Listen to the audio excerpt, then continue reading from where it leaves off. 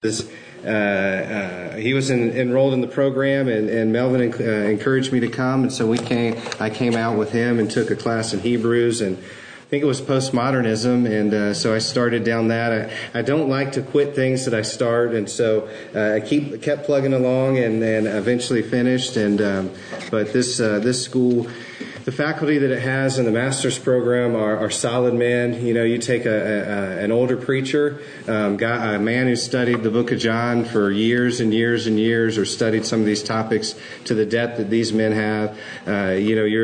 You're drinking from a fire hose, in some of these courses. I was jealous when I came to teach in the spring, because in the Romans class, Dan Owen is there, and I'm asking, I'm trying to get some nuggets from the guys, give me some nuggets. What's the class like? And they're telling me that Dan Owen walks in with his Greek New Testament under a lamp of some sort and just translates it, and it's just that's how he teaches. And I'm like, really? Wow. So that's the kind of faculty and that are in the master's program, and I have a tremendous amount of respect, and they have an impression upon my soul. I hope to take some of the things that I've learned and help other folks. Appreciate you being here this afternoon. This is the time where usually the drool starts to come out, right? It's a Sunday afternoon, so you've pushed through the nap. Maybe you've got some caffeine. I appreciate you being here. It's an important topic. How faithful is faithful enough? Meet Max. Max is 27 years old. Max is an engineer.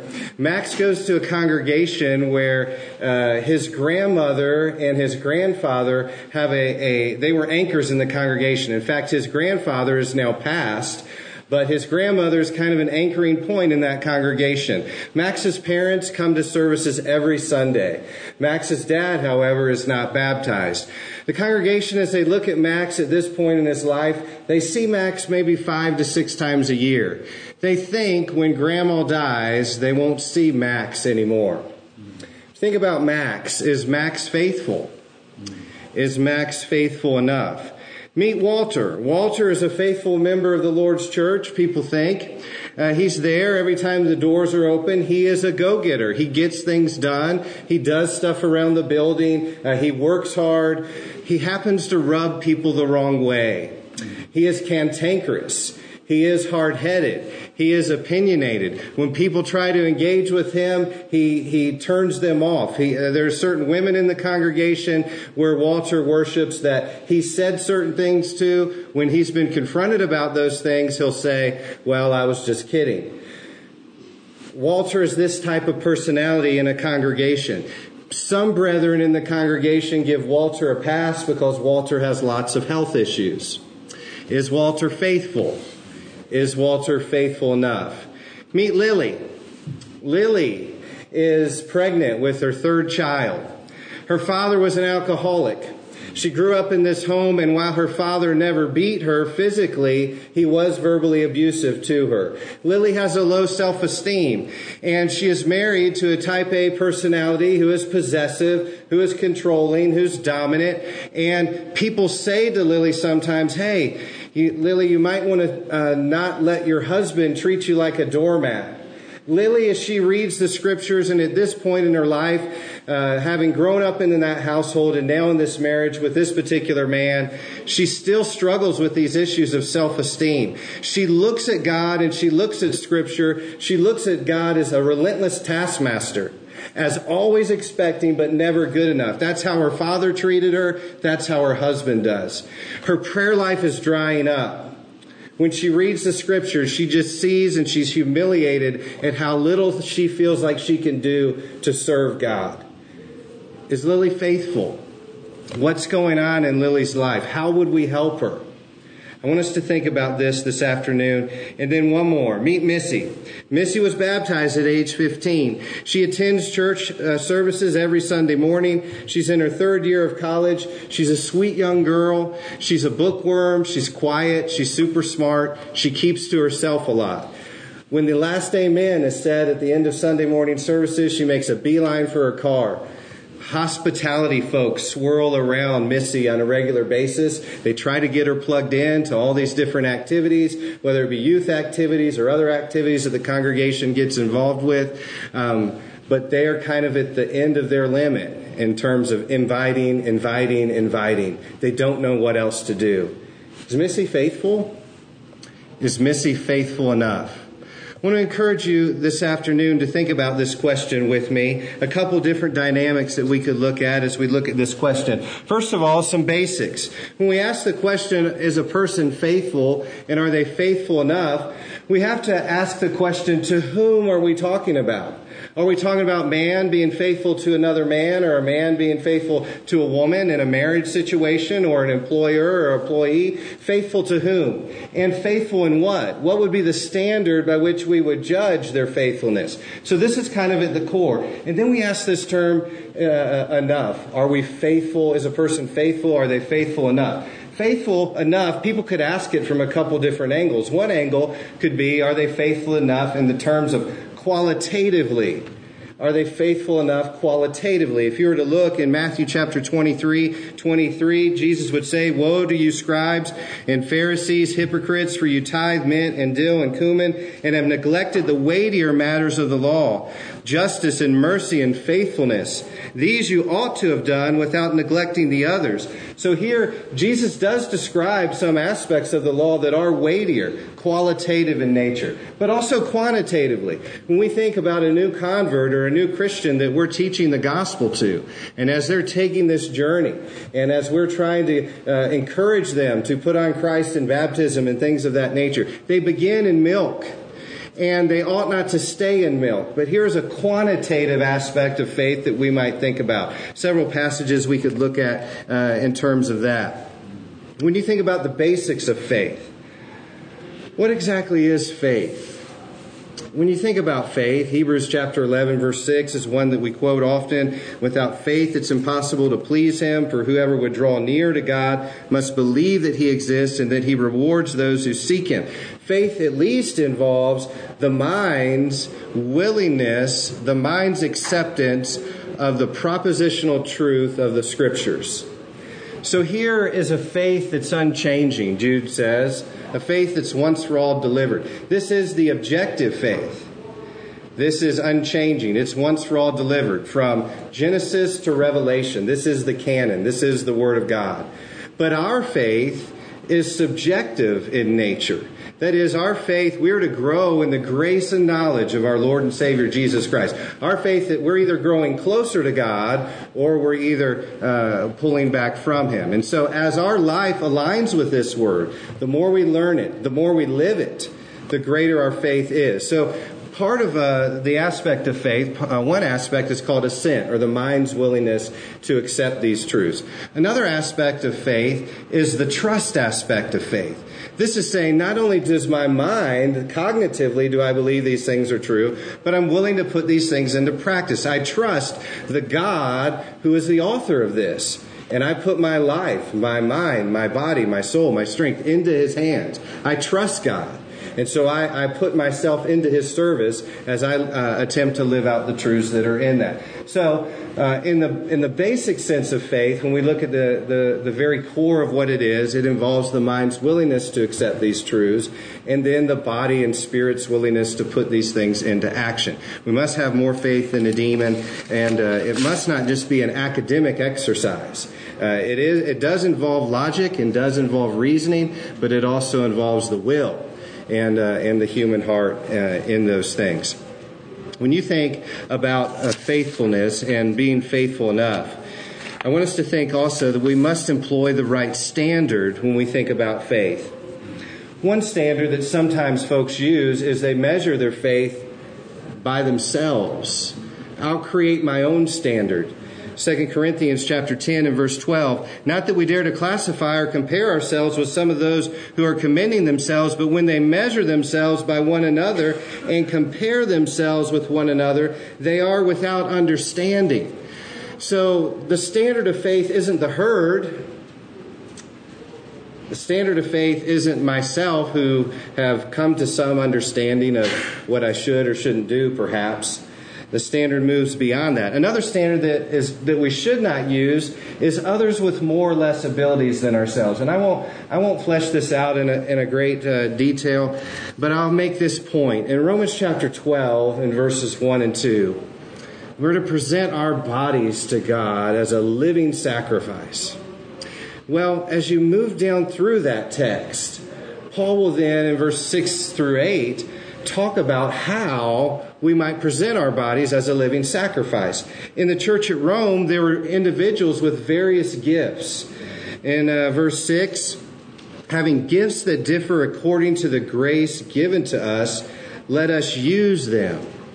The grace of God will impart unto different individuals by reason of education, by reason of maybe their parents' wealth, by reason of where they grew up in a certain country, by reason of language that they speak. God's grace imparts to us by our mere creation, having come from our parents, certain nurture and nature type gifts that are granted unto us. Well, Paul would say to the church in Rome, as you present your bodies as a living sacrifice, here are individuals with different strengths. Every congregation has them. As he moves through that, he talks about those who are strong in service, those who are strong in teaching, those who are strong in exhortation, those who are strong in giving, those who are strong in leadership, those who are strong in mercy. If you have those strengths, put them into use. Another passage you could look at is Matthew 25 and verse 15. Here's the parable of the talents, where the picture is being painted by the Lord of God entrusting into various servants 1, 2, and 5 talents. A talent there being a measure of property that's entrusted into these various servants. So we see from the Bible that different people have different abilities. Different people have different strengths. And so the 1 talent man wasn't expected to come back with 5. The 2 talent man wasn't expected to come back with 5. But they were expected to use the talent that their master had entrusted to them in that service. So this, we ought not to look at what others can do, or, you come to a lectureship like this and, you've got guys that are scholars that can open up their Hebrew or their Greek and just translate, like just go to town. And I'm like drooling, right? Like, wow, what's that mind like? I'd like to crawl in. When they were talking the other day about Dan Owen and Denny, I thought, wouldn't it be cool to be a fly on the wall when Dan Owen and Denny get to discussing Bible topics? I would have been, but different people have different strengths, different abilities. And so the Bible brings that out. Let's use those to be faithful to God. The standard we ought to use is Jesus, who is the author and finisher of our faith. Whatever strengths God has given me, Lord, help me minimize my weaknesses. Cover them over, Lord. Bury them. Put them in the ground somewhere. But Lord, please help me to use whatever strengths or whatever abilities you've given me to your glory. And help me to multiply whatever talent you've given to me. I don't want to be the person that buries it. I want to please you. That's what's at the heart of being faithful. And so we're living in the image and in the light of Christ. In His Word, John chapter 12, verse 48, the one who rejects me and does not receive my words has a judge. And so we need to follow that for our standard of faithfulness. Also, when we think about faithfulness, we need to move beyond mere milk. We need to move beyond mere milk, not the least or the bare bones. Hebrews chapter 5, verse 12, it says, for though by this time you ought to be teachers, you need someone to teach you again the basic principles of the oracles of God. You need milk, not solid food. For everyone who lives on milk is unskilled in the word of righteousness, since he is a child. Folks need to move beyond that. If you're going to ask, am I faithful? Well, how long have you known these principles taught in the Scripture, and how long have you built upon them? Are you still on milk? Are you still on those very basic principles about the nature of worship, on the basic principles concerning salvation? Is that still what's at the core of your faithfulness, or have you moved beyond into some of the more meatier matters and things of that nature? I want to ask you to think about this question. If a young man was considering marrying another woman, and just imagine they're engaged, we'll just say for the sake of discussion, let's say they're engaged. And imagine for the sake of discussion that they have this conversation. Honey, what's the least I can possibly do to be faithful to you? I mean, do you want me home every night during the week? And, how many times are you really going to want me to play with the kids? Are you going to want that often? And holidays, family reunions, do I have to go to those? If we get married, there's going to be a lot of things that you might expect. Can we just get this one romantic dinner out of the way? And then this first year, how about this first year? In this first year, we'll get the birthday done. We'll get Valentine's Day. We'll get those holidays out because, those are a lot of dates to remember. I mean, what's the least I can do to be faithful to you? I mean, I'll call you, once every couple weeks. We'll, maybe once a year we'll get together. Let's just get those things out the first. What would we think about a relationship like that? We think it's in trouble. We would advise her to run, right? Run, find a hole. Stay in the hole till the tornado runs by and get away from him, right? So, but what about God? Do folks treat God like that? I mean, just give me the nuts and bolts. Just give me the basics. What's the bottom line? What's the least I have to do? Sometimes people will ask that from a perspective of they're trying to get their foot in the door. Maybe this is a person who's never come to faith, and maybe they want just tell me where you think I'm at and where I need to be. Maybe they're that straightforward. But is it true sometimes that folks will say, just give me the bare bones, the bottom line, the least? That's what I want to give my Lord. I want us to think this afternoon that that's not right. That's not what we ought to do for the Lord. We can't just go in with the very least, the very basics and attempt to please God.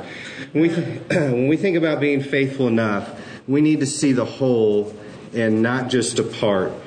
We could develop this more, but I'll say this. There are times when we really encourage folks to obey the plan of salvation, and rightfully so. It's necessary in evangelism.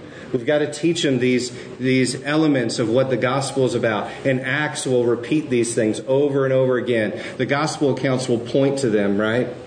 And so when we think about being faithful enough, we must be individuals that understand that faith is everything that we are, or everything that we should be. Whatsoever you do in word or deed, Colossians 3:17, you do it by Christ's authority, right? So you do it in faith. You should do it in faith. If we're doing things that are not of faith, then we should stop those. But I think sometimes, and those who are preachers in here, have you ever had those funerals where people will say, well, they didn't come to church, they haven't been here in 10, 20 years, but they were baptized. They were baptized. That's great that they were baptized. We thank God they were baptized. But were they faithful? And preachers will have to stand there and say something, right? What do you say? This person was baptized 20 years ago, and now they haven't set foot in the church, and they said, you can pray with me, but I'm not coming back. What do you do in a situation like that? I think sometimes we have to be careful, because sometimes people will say, well, a person's been baptized, or a person attends. Here's a person who attends, and they attend every Sunday morning, and their week is carved out, and they're there, unless they're out of town or traveling, they're there for that 1 hour every Sunday, and they don't miss. But where are they the rest of the time that the church is together? When you read Acts chapter 2, and the church is together, they have all things in common. What's going on in their life? Are they so busy that they don't have another hour in their week to be with the church when the church is having all sorts of activities and various outreach opportunities and why is it that something always seems to get in the way of that they attend, and we're thankful that they do? But isn't faith about discipleship? Amen. Isn't faith broader than just check box on a Sunday morning. Got my religion for the week. I'm going to go on with the rest of my week. I think it's important that we understand that what Christ said is that we must take up our cross daily. We must take up our cross daily. We must not let one act of faith be the end of faith. We have to see the whole of what God wants us to do and what God wants us to be. When we think about discipleship, it involves evangelism. It involves continuing in fellowship. It involves teaching the apostles' doctrine. It involves having things in common, breaking bread in homes, restoring the erring, bearing one another's burdens, caring for widows and orphans, caring for the sick and the prisoner and the naked and the thirsty and the hungry. All of these things are involved in discipleship. May you and I as preachers, may we have the courage to stand up and say, we could really use you around here sometimes. I need you here. I need to be encouraged by you. You have some strengths that maybe I don't have. Could you come around a little bit more often? You seem, when you walk into a room, to infuse energy into it. Would you mind coming into our presence a little bit more often for that? It's discipleship. Being with your brethren. Letting them have a top notch in your opinions of those who are around you. When we think about being faithful enough, we must be individuals that see faith as the whole. I'm faithful. And that means a mother. That means that mother who feels like, I've been to church for 3 years with this kid and I don't think I've heard a sermon yet. She's in the back and she's wrestling that alligator, right? And the kid is screaming and crawling and things like that. And she feels like, man, I go to worship, but I go and I get a part and then I'm out and then I'm back in and I'm not sure what he said and I'm not sure what the sermon's about. And then I go home and I'm tired. And she's being faithful, right? She's there. She's bringing that child. She's training that child up. When she's singing, Jesus loves me at night, as she puts that child to bed. When she's buying that child a little Bible for that little 1-year-old to hug and sing in that toddler class, that's an act of faith. It's not in the limelight. It doesn't get a lot of praise sometimes from the pulpit, but she's being faithful. She's doing what she can to raise her children up in the fear of God. That's what discipleship is about. When we think about discipleship and we think about faithfulness, I want to encourage you as you read through your New Testament to see that in the apostles and in the disciples in the New Testament, you won't find a cookie cutter among them. Paul is different than Peter. Peter's a great leader. He's impulsive, right? He uses that to God's glory. Apollos, he's an eloquent spokesman. From Scripture, it doesn't seem like Paul had that. But when you talk about in terms of writing, Paul's a genius, right? You read through Romans, you see just the brilliance of the apostle. His handle on the Old Testament, his handle on the law, his handle on the prophet. These apostles didn't mirror each other in terms of being a cookie cutter. James and John were sons of thunder, right? Here are guys that they put it out there, right? The Lord's church needs people that'll just put it out there, right? They weren't cookie cutters of one another. They used their strengths. They used their personalities to God's glory. Phoebe, Lydia, on and on we could go with multiple disciples in the New Testament. All of them using their faith, trying to grow up into the head, who is Jesus Christ our Lord. Faithful enough means that we see the whole, and we see that our life, our whole of life, not one act, not checking one box off in our life, the whole of faith. That's what faithful enough is about.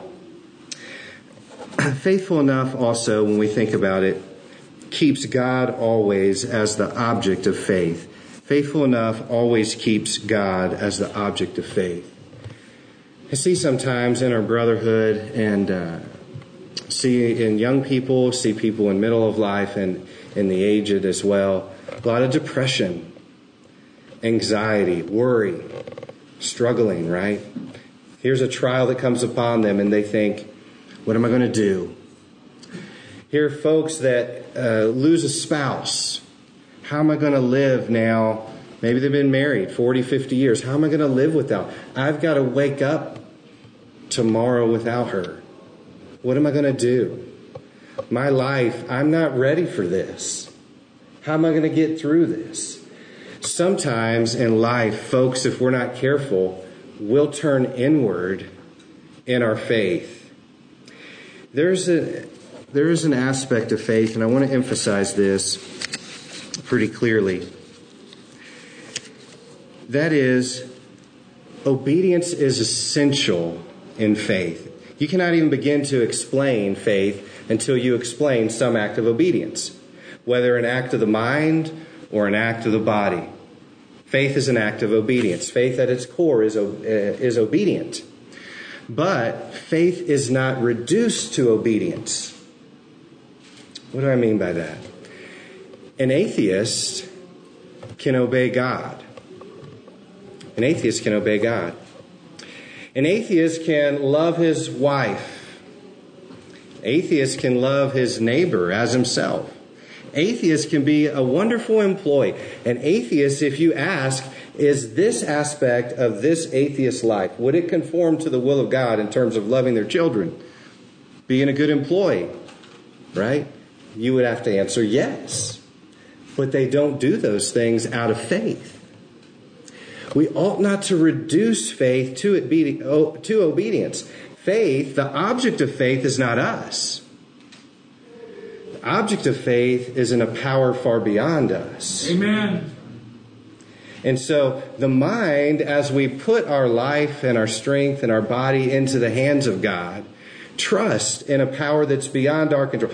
You and I are to walk by faith and not by sight. But I'm so fleshly. I wake up and look in a mirror and it's flesh. I move around throughout my day and it's flesh. I drink and I eat and all those things. I move, it's flesh, flesh, flesh, flesh. There is a veil that I see in this world. But there's a power working in this world beyond the veil. There's God who works in providence. God who works in providence to my good. And sometimes when God works in providence to my good, that means that I suffer. That means that I'm challenged. That means that that means that I'm even in the midst of a trial, a second trial may come upon me. And then in the midst of the second trial, like Job, a third trial may come up. I'm not ready. I didn't sign up this morning to get all these trials at once. Right? What's God trying to do? He's trying to lead me closer to Him. All things work together for good. So faith should not be reduced to obedience. Faith includes it. Right? Faith without works, James chapter 2, faith without works is dead. It includes obedience, but it's not reduced to it. I'm trusting in a power that is beyond me. I'm trusting in His insight. If we're not careful, we might even read the Scriptures. Any man, James says, if any man lacks wisdom, let him ask of God. Well, here I'm praying for wisdom. Well, does that mean when I pray for wisdom that the way that prayer is answered is for me to study my Bible more? Well, that would be part of it, right? Wisdom is the application of knowledge. And sometimes I stand at a crossroads and I say, Lord, help me I've got two good options that I'm trying to weigh here. I've got two good options that I'm trying to make a decision. I'm not sure which path to take. Help me, Lord.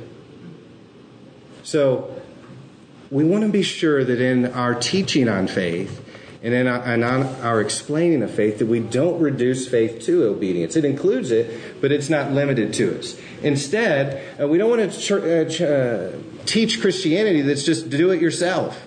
That pick yourself up by your own bootstraps. You'll get through this. I'm praying for you. Good luck. Right? We don't want to teach a Christianity like that. Bear one another's burdens. That means I'm going to come alongside of you. How can I help you? How can I help you in whatever trial that you're to the extent that I can? They'll have to bear their own burdens, Galatians says, but we should want to help them through that. Instead, faith trusts what God can do. I'm putting in my confidence, my trust, my life into his hands in what he can do. And I'm not saying it's all up to me. I'm putting my trust in his power that is beyond me. I'm walking by faith. And also I would suggest to you this. There is an overlap of faith and hope. Overlap of faith and hope. When you look at a young man and you're encouraging a young man in the gospel, encouraging them to be preachers, it's great. There's some guys in here this afternoon who a few weeks ago were polishing the pulpit, and they were preaching their hearts out. It's wonderful. Pouring their lives for hours, for several days, so that they could give a 3 to 5 minute speech. Fantastic. Faith is seeing not only what is, but what can be. That involves hope somewhat, right? But faith sees not only what is, but what can be. What did Paul see in Timothy? What did Paul see in Titus? He saw not only what was, but what could be. And you know, when God looks at you and I, isn't it true that sometimes he believes in us more than we believe in ourselves? He entrusts in our hands this glorious gospel. Me with all my frailties, me with all my weakness. He entrusts that into me to go and to proclaim it to those who I come in contact with. Faithful enough means that we don't limit faith to obedience. It includes it, but it's not limited to it. We don't want faith to become just a labor. We want faith to be a labor of love. Also, when we think about faith, I would encourage you, as you think about faith, to let God keep score. I realize that quantitatively we like to look at numbers, and when you're doing mission work and you come back with a certain number of baptisms, it makes folks excited and things of that nature. But think about the occasion of the widow who dropped her 2 copper coins into the temple treasury. Now, if you were counting money that day, what would you think about 2 copper coins? Probably go on that after the decimal, right? And if it was converted into dollars. I'm not sure exactly what 2 copper coins are worth. But the widow dropped 2 copper coins. If you were the treasurer, if you were counting the money that day, you would have glossed right over it. You would have seen the large amounts, right? You would have seen the big money that was in the temple treasury. But God looks at things differently than you and I do. Amen. He sees what you and I don't. And here's this widow, and for ages, for 2 millennia, right, since it happened, we learn of her faithfulness. We have no idea how much the big money people put in that day. We know how much she did. She put her all into it. I would encourage us that there are times when we can't see, or we are unaware, or we are ignorant of how faithful somebody is. You take a person who is caring for their aged parent who has Alzheimer's, and they're there maybe around the clock. They're feeding them. They're taking them to doctor's appointments. The demands upon that person, that is an act of faith. That is an act of love. And now circumstances in their lives demand that they care for their parents. And so we ought to let God keep score and let God count.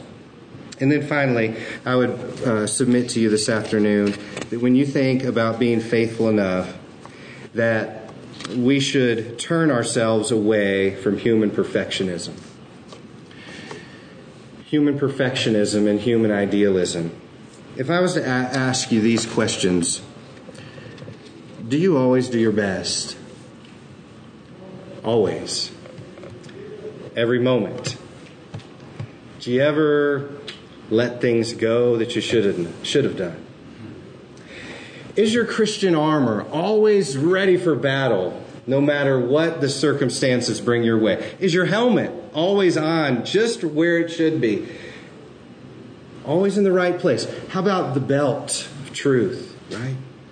How about your shoulders? How about your feet? Are they always running to peace? Is every element of your Christian armor always in its proper place? Every single moment, without exception. Do you rise in the night ready to preach the gospel? Always. Every moment. Never missing a beat. You see, there's this idea of perfectionism. And if we're not careful, we'll take the gospel and we'll squeeze out of the gospel. We'll wring out the gospel any element of forgiveness or grace and mercy and love and patience and any sort of rest that's in the gospel. We'll squeeze it out because what God really wants is He's demanding and He's a relentless taskmaster, and He expects more and more and more. And when you've done your best, He wants a little more. And when you've done your best, He wants a little more than that. And what God is, sometimes the gospel can be preached that way to folks. And their souls will dry up because they see God as holy, in which He is. And they see God as morally perfect, which He is. But what they see is that I'm never able to glorify God with my feeble works. Human perfectionism. Instead, what the Scriptures teach is that God is perfecting us. He's using what you have. We sing that song sometimes, Just As I Am, right? You know, coming just as you are, right? Well, it should be just as you are at some point in your life and just as you used to be after that moment, right? You would hope, as a person would grow in faith. But God is perfecting us. 1 John chapter 2, verse 5 says this. But whoever keeps His word, in him truly the love of God is perfected.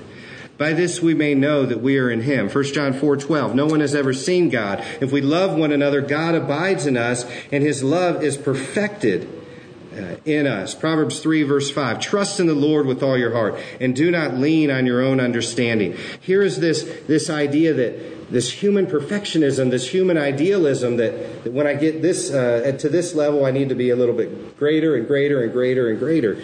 We have to understand that a life of faith, God understands where you're at and where you're at now, and He wants to mold you and fashion you. He wants to perfect you, but it's not by the same goals that humans set up in their terms of idealism and perfectionism.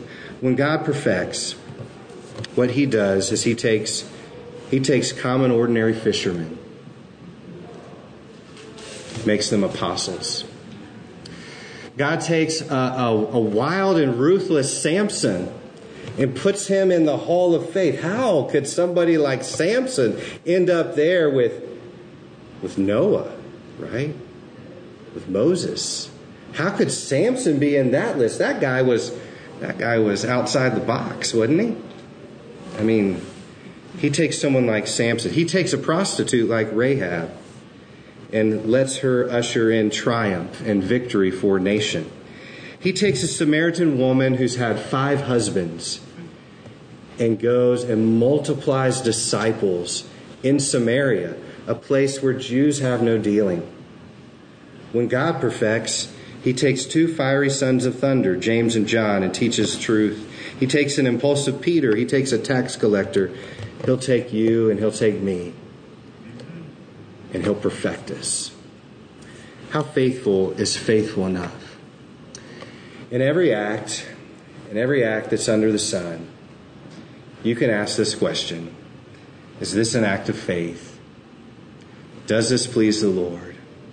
Does this bring glory to His name? There's not a human action that you can ask that's out there.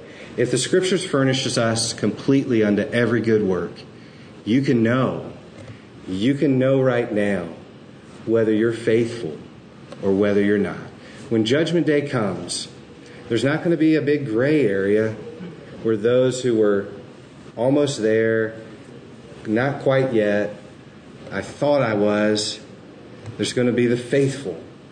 When Jesus comes back and deals with this planet, what He's taken home to heaven is the faithful. Will you pray? Will you pray with me? Lord, help us to be faithful. Help us to love You and to lift up Your high and holy name. We know, Lord, that we're but humble servants in Your sight. We pray, Lord, that You'll use us to Your glory. We pray, Lord, that we won't let human idealism or human perfectionism consume us. We pray, Lord, that we won't turn inward in our faith to where we think that salvation is up to us, but we'll trust in Christ as our Savior. Help us, Lord, to be faithful in all things. Help us to glorify you. In Christ's name we pray. Amen. Daniel, thank you very much. That was a really a complex topic and a potential minefield. But he navigated us through it in a very, very good way. So thank you for that. And we will consider ourselves dismissed. Yes, sir. Thank you. Are very inspiring. I'm a Marine, I'm a soldier, and I get motivated